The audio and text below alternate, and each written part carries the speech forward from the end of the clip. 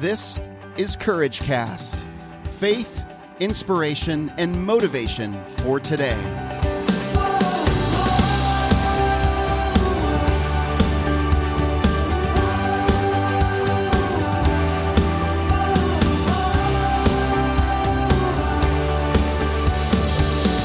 Well, hey everyone, this is Eric Nordoff, and you're listening to the Courage Cast. Glad to be with you again. We're continuing on in Chase the Lion by author Mark Batterson, chapter 13, which is Snowy Day. Again, we're continuing in the story of In a Pit with a Lion on a Snowy Day, the chapter 2 Samuel 23, the story of one of David's mightiest warriors going into battle, running to the roar, running into a cave, and killing a lion. And the legend is true. He became one of David's greatest warriors. But it did happen on a snowy day, which this chapter points out that means that it wasn't a perfect day. It was actually maybe a very difficult day to do this kind of thing.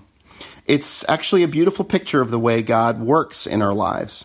God wants to redeem every attack the enemy has waged against us, is what Mark Batterson says in here. In fact, what the enemy intends for evil, God will use for good.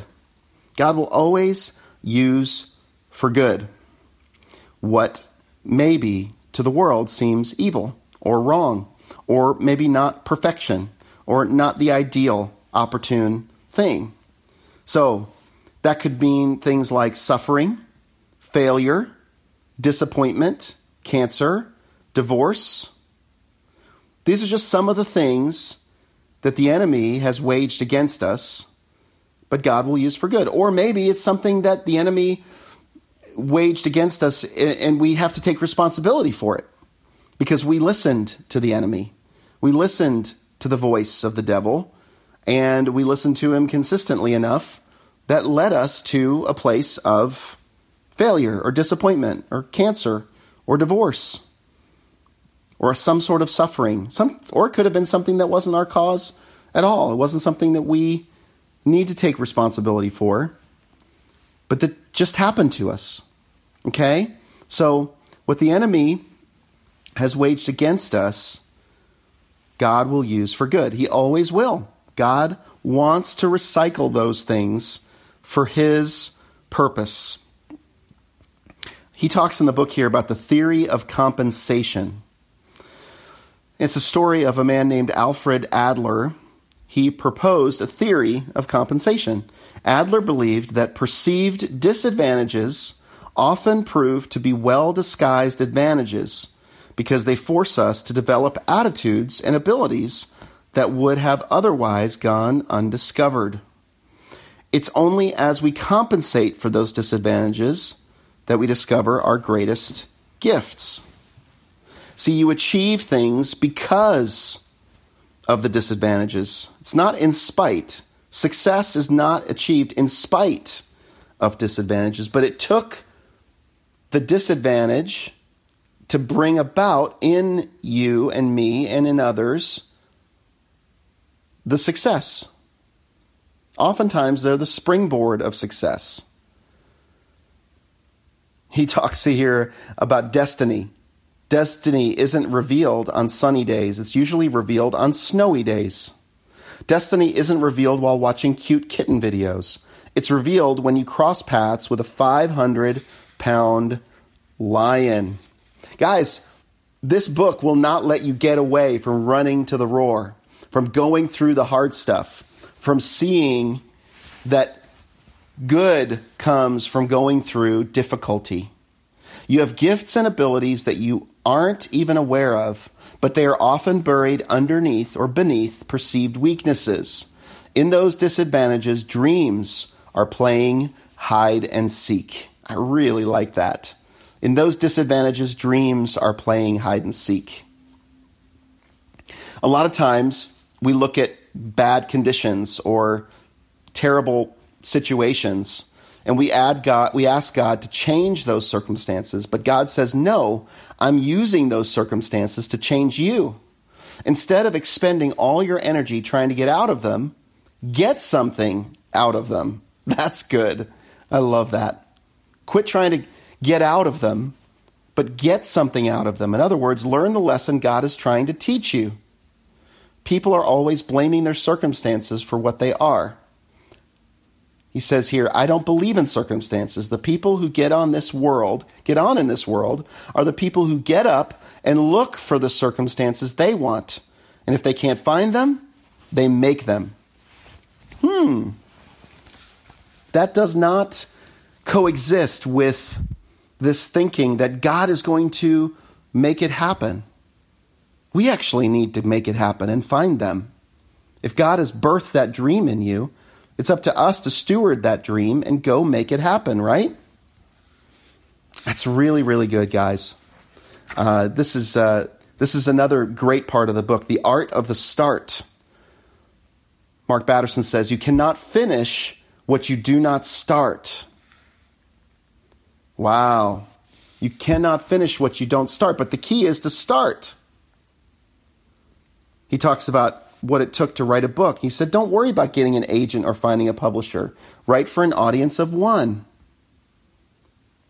The moment one definitely commits oneself, the providence moves to. This is a really good word here from William Hutchinson Murray.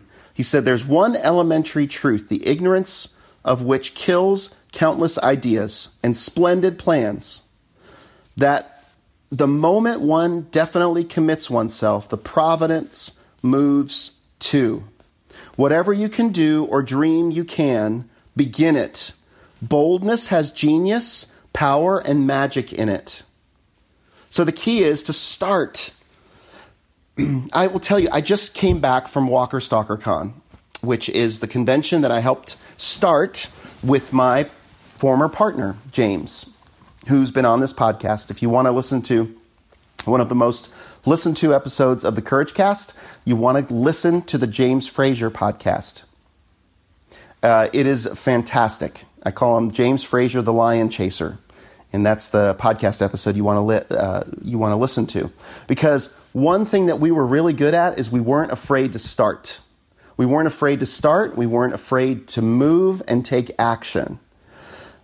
And now I have a lifetime of memories of this amazing thing that I helped get to be a part of that now puts tens of thousands of people, puts smiles on tens of thousands of people's faces most weekends. 17 weekends out of the year.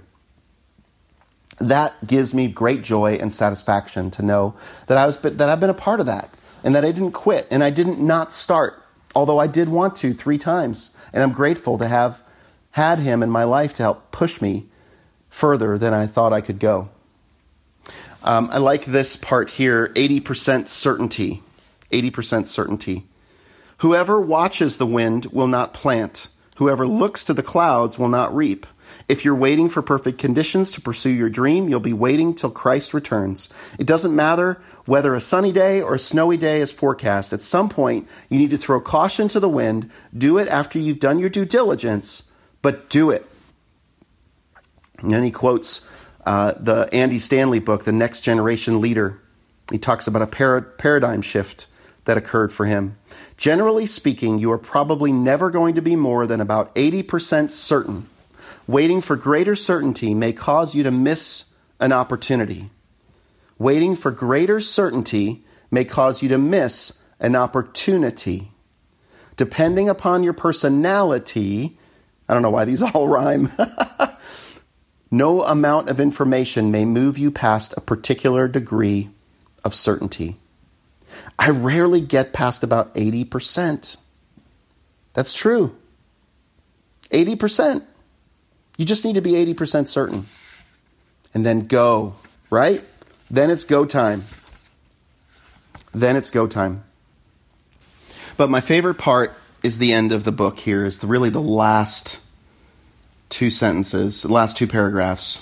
And he says here, generally speaking, we see only what we're looking for. We see only what we're looking for. If you're looking for excuses, you will always find one. But the same is true for opportunities.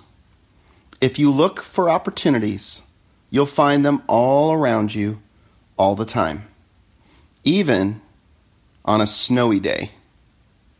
Very well said. Very well said. Great chapter. Again, this is chapter 13 of Chase the Lion by author and pastor Mark Batterson. Love this book. Love what he has to say in this chapter. Things aren't always going to line up perfectly. My big takeaway is you're only going to be 80% certain.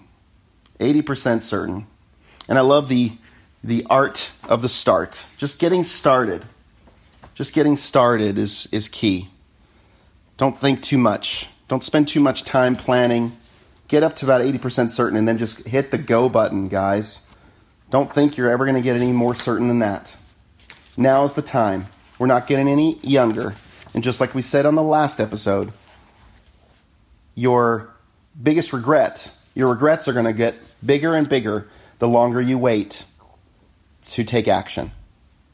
So, if that's not motivating you enough, maybe today's is. Well, that's it for me, friends. I'm Eric Nordoff, and you've been listening to the Courage Cast. Now put this book down, put this podcast down, and go about the business of being courageous.